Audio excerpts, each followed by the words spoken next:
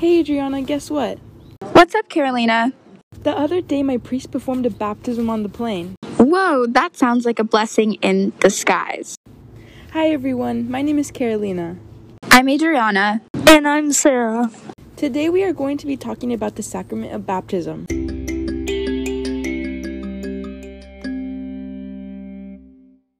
Baptism is one of the sacraments of initiation, along with confirmation and Holy Communion. Let's first understand what baptism is. To do this, we should look back to baptism's historical and scriptural roots. Since the beginning of time, water has been used by God in a symbolic way. For example, in the story of the Great Flood, water is a symbol of judgment and purification.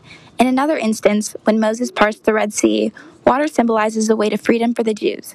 These are just two examples of how water is used as a symbol where life is separated from death. In the New Testament, we see John the Baptist fuse old and new teachings to command people to be purified from their old sinful lives through water, an idea they were familiar with from Old Testament and current practice. Old Testament promises, such as the one of the coming Messiah who would purify people with water, were about to come true. The meanings of these promises began clearer as Jesus and his apostles began their ministry and preaching. We see that baptism is prominent in Jesus' work because it is the first event that took place in his public ministry. When John baptizes Jesus, the Father speaks from heaven and Holy Spirit appears as a dove. This is the only place in Scripture where Father, Son, and Holy Spirit appear simultaneously. Jesus had no sin and no needed purification, but needed to do the will of the Father perfectly.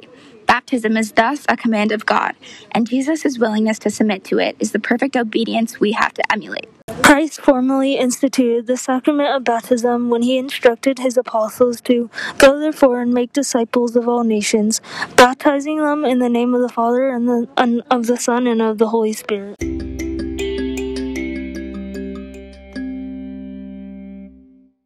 Okay, so now that we have an idea of baptismal history, let's get into what an actual sacrament is. A sacrament is a Christian rite instituted by Christ, which is held by the means of divine grace and a sign of spiritual reality.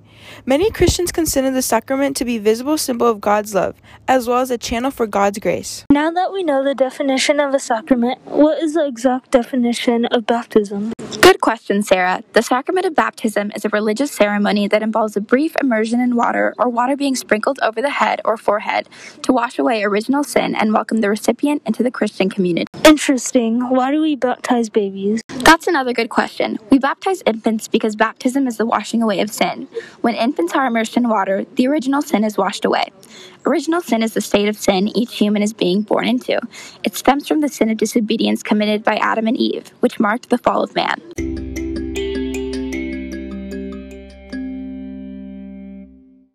Baptism isn't the same thing as being born again. It isn't as easy an entry to heaven, nor does it make God love you any more than he already does. The water is a symbol. Going under the water is all the old being washed away. Coming up is a symbol for new life with Jesus.